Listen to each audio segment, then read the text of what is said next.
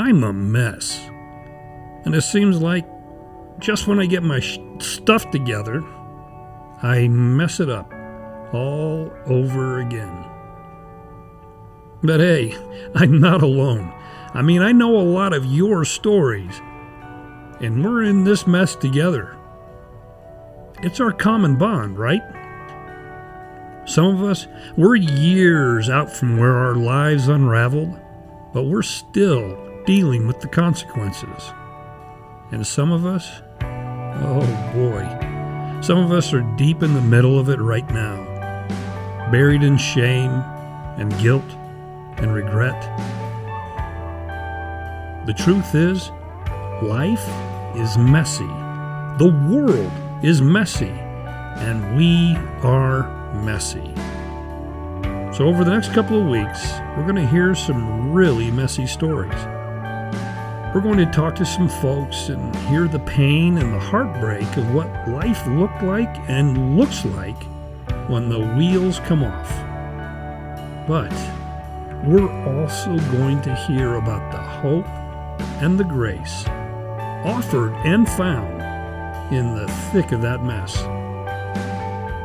We're wading up to our necks in the mess. Today and tomorrow, we'll hear a powerful story. A story that, as a father, is every dad's worst nightmare. But it's a story of how Jesus shines his light into the darkest parts of our mess and the redemption that he brings when we have nowhere else to turn. Today, I sit down with Alysa Dudrey to talk about the mess she's walked through and finding God in the middle of it all. We are messy. The Connor and Alysa Dudrey story. This is Dan Foote, campus pastor at Flatirons, Longmont, and this is The Long Haul, life, faith, and the road ahead. So, Alysa, you came and you spoke to Connect Women's, our women's ministry, and shared your story, and you can reshare kind of what you shared, but also let's just have a conversation about your life, because it is a story of God's goodness when things don't look good. I heard this line years ago, and it's from Larry Crabb, and I'm going to paraphrase it. If we equate God's goodness to the good things in our life, at some point in life we're going to go, God's not good because things are not good right now. But God is good despite our circumstances, and God's always at work in the midst of that, right? And that's part of your story. So let's just start with, you're from Colorado. You grew up here. You were born here. Yeah, I was born in Colorado Springs, and we lived there until I was in elementary school, and then we moved down to the Boulder area. So been here my whole life. And you didn't live like a lot of kids. Share what that home life looked like. Yeah. My family, my mom and my dad both just struggled to make money, essentially, and so we really lived below the poverty line growing up. We lived in motels, and we stayed with friends sometimes, and I mean, I was definitely old enough to know that it wasn't normal. See my friends' houses or go to birthday parties and be like, oh, we don't live like everybody else. And how many kids? How many brothers and sisters? Yeah, so I am one of 4, so 2 older than me and then 1 younger. Okay. Tell me, what did your dad do? My dad is like a tech guy, so he would just get like kind of odd jobs here and there. And then my mom always worked in, bars and restaurants, waitress, bartending. Gotcha. And then as far as faith goes at this point? Yeah. My family, my grandmother on my mom's side was always the person that I heard about Jesus from. But my parents themselves, the home that I lived in, we did not really attend church regularly, mostly just Christmas and Easter, that kind of thing. Yeah, and what do we call those? Creasters. Yeah. Yep, we were those. Yeah. Well, that's, but that's a lot of people's stories, right? Yeah. And it's amazing what God does on Christmas and Easter in a lot of people's lives, right? Yes. Yeah. You're living, you're saying multiple hotels and all of that, so there's not a lot of stability there. No, not at all. And then share what happened, the big kind of crisis that your family walked through. So my mom ended up getting a great job. We got better, got a house, all of that good stuff. And it kind of feels like once we were coming out of that hardship, the poverty, in our childhood, my older brother, Nathan, he passed away in a car accident when I was in middle school. Wow. You were how old then? I was 12. And how old was Nate when that happened? He was 21. 21. Mm-hmm. And you said what was he doing at that time? Yeah, he was he had just gotten back from training to be in the National Guard. So he was back home. He had just gotten like a normal job, and he was just driving to work, and he got in a car accident and died on his way to work. Tell me about the impact that had on you guys as a family. The impact was huge. You know, being a mom myself, I can't imagine losing a child, but as a child myself, I watched my parents walk through that, and they were just, devastated. Yeah. My mom, I can just remember, I can't remember a day that she didn't cry in the days and years following that. And my dad, he, maybe wasn't as, he didn't cry as much or anything, but he was the one trying to hold my mom up. And so my parents were just very emotionally unavailable to my sister and I, who were still living at home. Your older sister has moved out at this point. Yep. She's engaged, about to get married. So me and my younger sister, Natalie, we were living on our own. It felt like my parents were just very sad. They were dealing with heavy, heavy, heavy grief, but not in ways that was healing them. Right. And so we were on our own. Fed ourselves, we got ourselves to school. How did that fall on you, and then how did that fall on Natalie? Yeah, my sister, we always kind of joke that Natalie is way more resilient than I am. I'm just very emotional, and I just take things really hard sometimes. And so it really played out when this happened with my brother. Natalie, she just kind of soldiered up, I think, and was like, well, this is just what it is. We got to figure it out. I'm going to get myself to school. I'm going to find a way to make money even. I'm just going to do it. And she did. And she still is like that to this day. She's just very, very driven and independent. And I just had this heaviness on me. And I think that I was really sad about losing my brother. We were very close. But also I think I was taking on a lot of that heaviness from my mom and my dad and watching that play out in my family. My brother was just this significant male role model in my life. And I just... Because Nate was, 9 years older than you? Yeah. Mm-hmm, yeah. And he was just such a great person. He really, would always remind us of, never settle for less than what you deserve. And, you're amazing and you're beautiful. And he was just that brother. He was not the brother who, picked on us or anything. He was just, kind and encouraging and just great. And so when he died, there was a huge void for me. Because what I'm hearing is that not only did you have this source of encouragement and all of that young girls need, you also lost that because your dad and your mom were grieving. Yeah. And so they were emotionally absent. Yeah. And now you don't have Nate. And how did that play out? Yeah. And so because I just had this void, I think that I resorted to being boy crazy, essentially, as a young teenage girl. And I just started dating and not great people and just making really poor decisions with men in my life at a really young age. Yeah. So you started dating, you're 14, 15 years old. Yeah. And as you said, making bad decisions. And then that kind of comes to a head. Yeah. Yeah. When I was 16, so it had been 4 or 5 years since Nate passed. So 4 years. And so I was 16. It had been 4 years since he died. And I found out I was pregnant when I was 16. I was a junior in high school. A junior in high school and you're pregnant. Yeah. And then what happened? Yeah, I didn't tell anyone for a long time. I was scared. I was just super freaked out. I didn't take a pregnancy test or go to the doctor to confirm it or anything. I just knew. But you knew. Yeah, I just knew. Based on, the choices I was making and, I just knew. And so I didn't tell anyone for months and months. I was scared, but also the people who I would have normally relied on, again, were just dealing with their own grief. Right.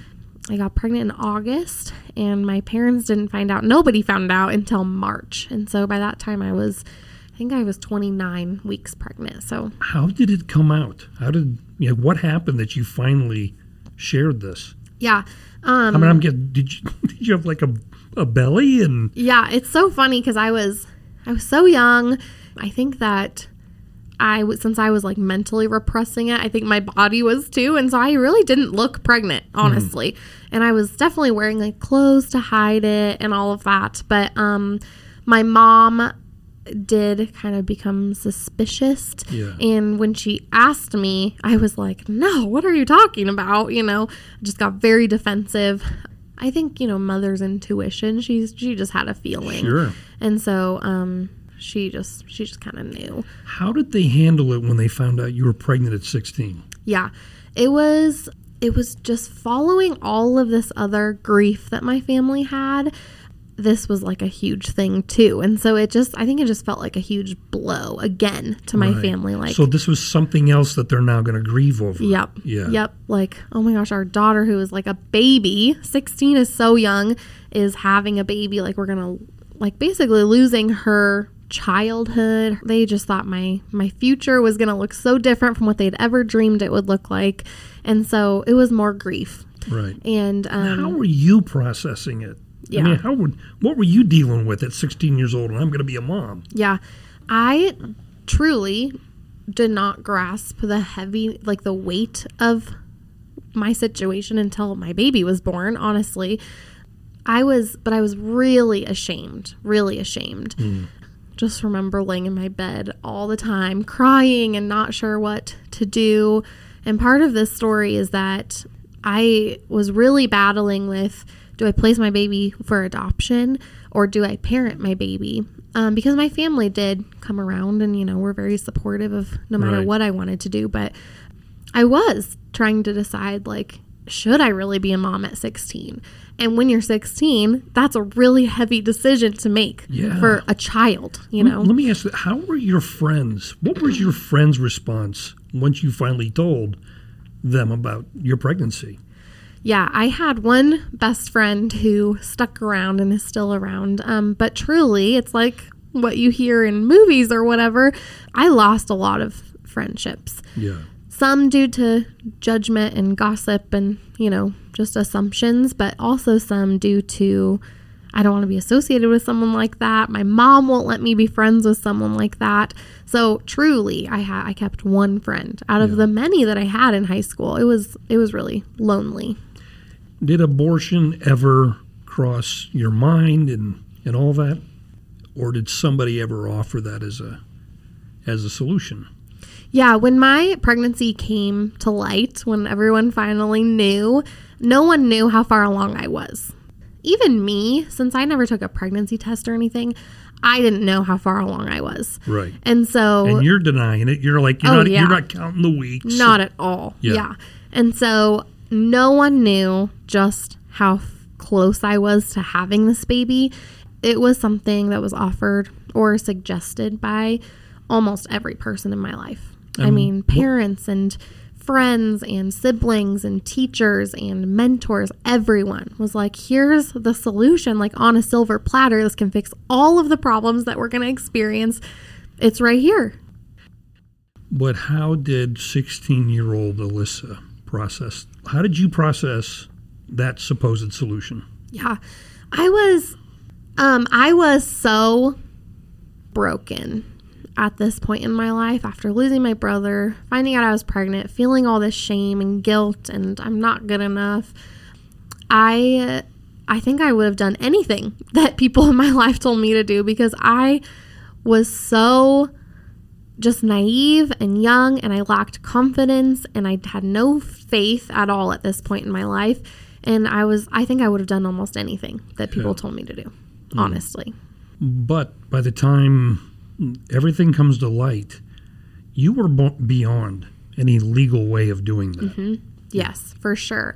And I think back and, we go to that first doctor's appointment, me and my mom, and we're both just sobbing before we even found out how far along I was because we were just scared. Yeah. And they do an ultrasound and the doctor, I can remember it so clearly. She's like, you're measuring about 28 and a half weeks. And it's a girl. And I was like, oh my gosh, the only thing in my brain was I'm so far along that they could tell me I was having a girl at my very first doctor appointment. Right. And I wouldn't even look at the screen. I mean, it was this huge screen with my baby on it, and I didn't look at it once. You couldn't look at it? I didn't look once. Wow. And when she said, you're 28 and a half weeks, I just saw my mom's face like, oh my gosh, like, this baby's coming no matter what, because we knew like that's not an option anymore. Abortion is off the table at how far along I am. It took me a long time to realize this, but when I think back, I know that God was protecting my daughter by, even though my denial and the way I put things off was hurtful for my family, it protected her. Yeah. And I think God maybe just didn't give me the bravery in the timing that I maybe would have wanted or my mom would have wanted to tell them. But I don't know that my daughter would be here if I had told them sooner. So I'm grateful for that. And then she's born. And what's her name? Her name is Evelyn. Evelyn what? Evelyn Hope. Yeah. Tell me about the names. Yeah, I feel like all little girls are like this, or at least most of us. When I was like in middle school and you're like, I want to have all these kids, and you have a list of names that you love. Evelyn was always on that list for me. Okay. And I still loved it by the time she was born. So Evelyn, I always knew that was going to be her name. And then my mom, I was like, how about Marie? Because that's my mom's middle name. And my mom was like, no, her middle name is going to be Hope, because we all need some hope right now. And that's just going to be her name. And I was like, oh my gosh, okay. Like, it was kind of like this, gosh, Mom, why do you got to be like that, you know? That's a lot of responsibility, right? You know? Yes, totally. Evelyn is going to be the hope of the family and all the struggles. And, yeah. And her name became Evelyn Hope. I was like really close to my due date, and me and my mom went to church together. And they had someone speaking from like a crisis pregnancy center local to us.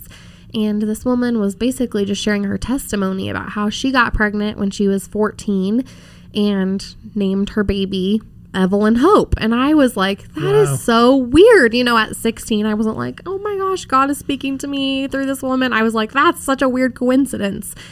And then she goes on to explain that Evelyn means life and then hope. And so I took that and I remembered it. It didn't have like a huge impact on me then. But when Evelyn was born, and to this day, 8.5 years later, she lives up to it. I mean, she was born, and I looked at her, and immediately I was like, her life, Evelyn means life, her life did give me the hope that I desperately needed at that point in my life. And she still does. I mean, she has really, really lived up to her name. She's joyful, and she's funny, and she's kind, and she's giving, and she is hope, like incarnate. That was the first time in my life when my baby was born that God told me, I love you, even though you made these choices, even though you made some wrong steps, you went down the wrong path. I'm going to give you a gift instead of punish you. And that was my daughter. And there's no greater love, right? Than you making horrible choices, hurting people that you love and other people in my life. And God was like, here you go. I'm going to give you this most precious, beautiful gift instead of telling you that you're unworthy, you're unclean, you're not good enough, you should feel shame, you should feel guilt. He did the opposite. He redeems everything, right? Everything. That's what God's job is. Yeah, his role in our lives is to continually offer salvation and redeem the mistakes that we make. Yeah, I think of like my favorite song. It says, you return all that's stolen from your children. That's what you do. And gosh, I really think that when my brother died, hope was stolen from me. Right. And joy was stolen from me. And God said, I'm going to give it back to you. And this is how, through this little person. Yeah. And I'm just, gosh, every time I look at her, I could cry because I'm like, you really did restore that for me through her. Great. So tell me about, you're 16, 17 years old. You're a mom, single mom. And then what were some of your next steps? That's where the rubber meets the road, right? Yep. Yeah, it's all talk until the baby's born. Right. Evelyn was born. She was like miracle, perfectly healthy, even though I got no prenatal care. Right. So that was amazing. Gosh, we grew up together. I was a baby and I had this baby. And so I had to learn how to, not be so selfish. And, I couldn't do what I wanted with my friends anymore. And my parents were so great because they were so gracious and so kind, while also teaching me, like, this is your baby. It's not our baby. And we're grandparents. Yes. And so I'm so grateful. I was mad back then, and now I'm so grateful that they didn't just watch her whenever I wanted or whatever. And so, gosh, I grew up quick, but we grew up together. And when she was 3, I met my husband Connor. So we started dating, and we got married when she was 4. How did you and Connor meet? Yeah. So I was going to a church at the time and got a little bit hurt by this church. So decided to just, try a different church out. So I left that church, went to this other one close by. It's always scary walking into a church as a single mom, especially a really young single mom. And I was like, are they going to accept us? What are they going to think when they see me walk in with her? All that guilt and shame that God dealt with, you're still going to... It comes back. Right. Yep. And again, God showed me grace, and I felt very calm walking into that church that day. And I met a friend named Karis, and she and I just became really close. She was on the worship team there, and she noticed me and noticed that I was new, which is like, something to look up to when you're in ministry. She noticed that I was new, and she introduced herself to me and loved Evelyn right away. And we became really good friends. And she told me, she was like, I want you to meet my family. I met her mom, and her mom was like, you have to meet my son. And I was like, that's such a mom thing. This is weird. Yes. I was like, this is so weird. I don't know why she's like pushing it so hard. And you've got to meet my son. Yeah, I know. And I don't know why I didn't put it together, but I was like, okay. So they invited me over to their house for dinner on Halloween that year. Okay. And I met Connor, and she knew. She was like, you're going to marry him. And I was like, okay. And we did. We got married a year later. Yeah. And what is Connor's relationship like with Evelyn? So Evelyn's biological dad never stuck around, and so pretty instantly he became dad to Evelyn, and it was a lot for Connor. I mean, I was his first girlfriend, mind you, and so not only was I his first girlfriend, his first kiss, his first relationship, also I have this baby. Right. That if you want to stay with me, you're a dad. We're a package deal, right? Yep. And he just was not scared of it at all. He was just not scared of us at all. And I was like, I tested him. I was like, are you sure? Yeah. Look at this tantrum or diaper. I was like, are you sure? And gosh, he proved it. He earned my trust, and he proposed to me 5 months in as like hey, I'm serious. I love you guys. And so we got engaged 5 months after we started dating, had our wedding 8 months later, and Evelyn on her own kind of like put the pieces together and was like, hey, you're my dad. And so she's called him dad ever since she was probably 4 or 5. That's great. Yeah. So you and Connor, Evelyn, little family, and then you want to have more kids. Yeah. And tell us about that. Yeah, so we got married in February, and on our honeymoon, we were like, why would we wait to have more kids? We already have one, and we want Evelyn to have a sibling, like reasonably close in age, so that they can be buds. So let's just start a family quickly. We were totally on the same page. We were super excited.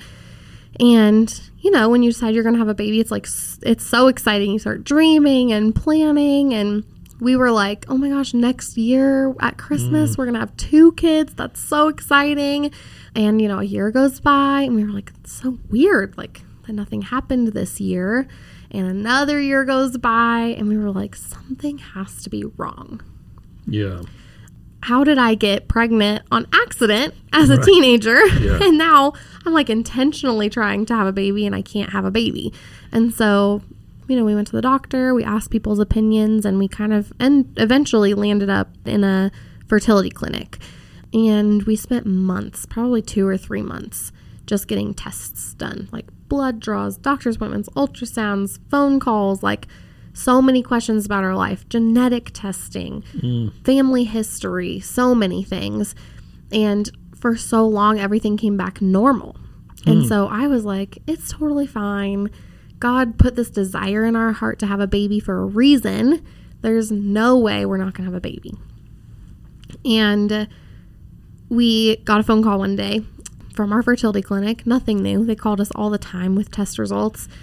And our doctor, who I just adore, he'd become like our best friend at this point. We were there so much. Yeah. He was like, why don't you guys come in tomorrow so we can just talk? And I was like, okay, that's weird. Yeah. Not normal. Was that a red flag for you? Yeah. I thought so. But I truly, even then, was like, we're going to go in and they're going to say, like, we've exhausted every test and we can't find anything wrong. But Connor and I, we went in that day. We rearranged work schedules and found childcare for Evelyn. And we went in that day, and with tears in his eyes, he said, this is really hard for me because you guys are the youngest couple that I've ever had to tell this to. And my stomach dropped. I was like, oh, this isn't good. Yeah, we've got us a cliffhanger. Sorry. Well, actually, I'm not sorry. It'll give us some time to sit and think about Alysa and Connor's story. Let me ask you this. Where do you relate to Alyssa's journey? I know you can. Even as a man, there are points of deep connection for all of us in this young woman's story. Maybe you have a similar story. And maybe you're still dealing with the consequences. I hope you come back tomorrow for the conclusion, because we've just heard the front end of the Dudrey struggles. There's still more.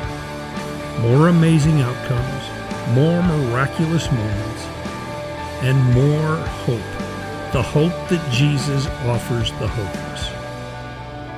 Join us back here tomorrow for the conclusion of We Are Messy, the Alysa and Connor Dudrey story. And we'll wrap things up tomorrow by talking with Caleb and Matt and hear their perspectives and maybe hear a little bit about their messes. Where are you on this journey of life and faith? Wherever you're at, let's travel it together. See you at our next stop. This is Dan Foote, and you've been listening to The Long Haul. Life, faith, and the road ahead.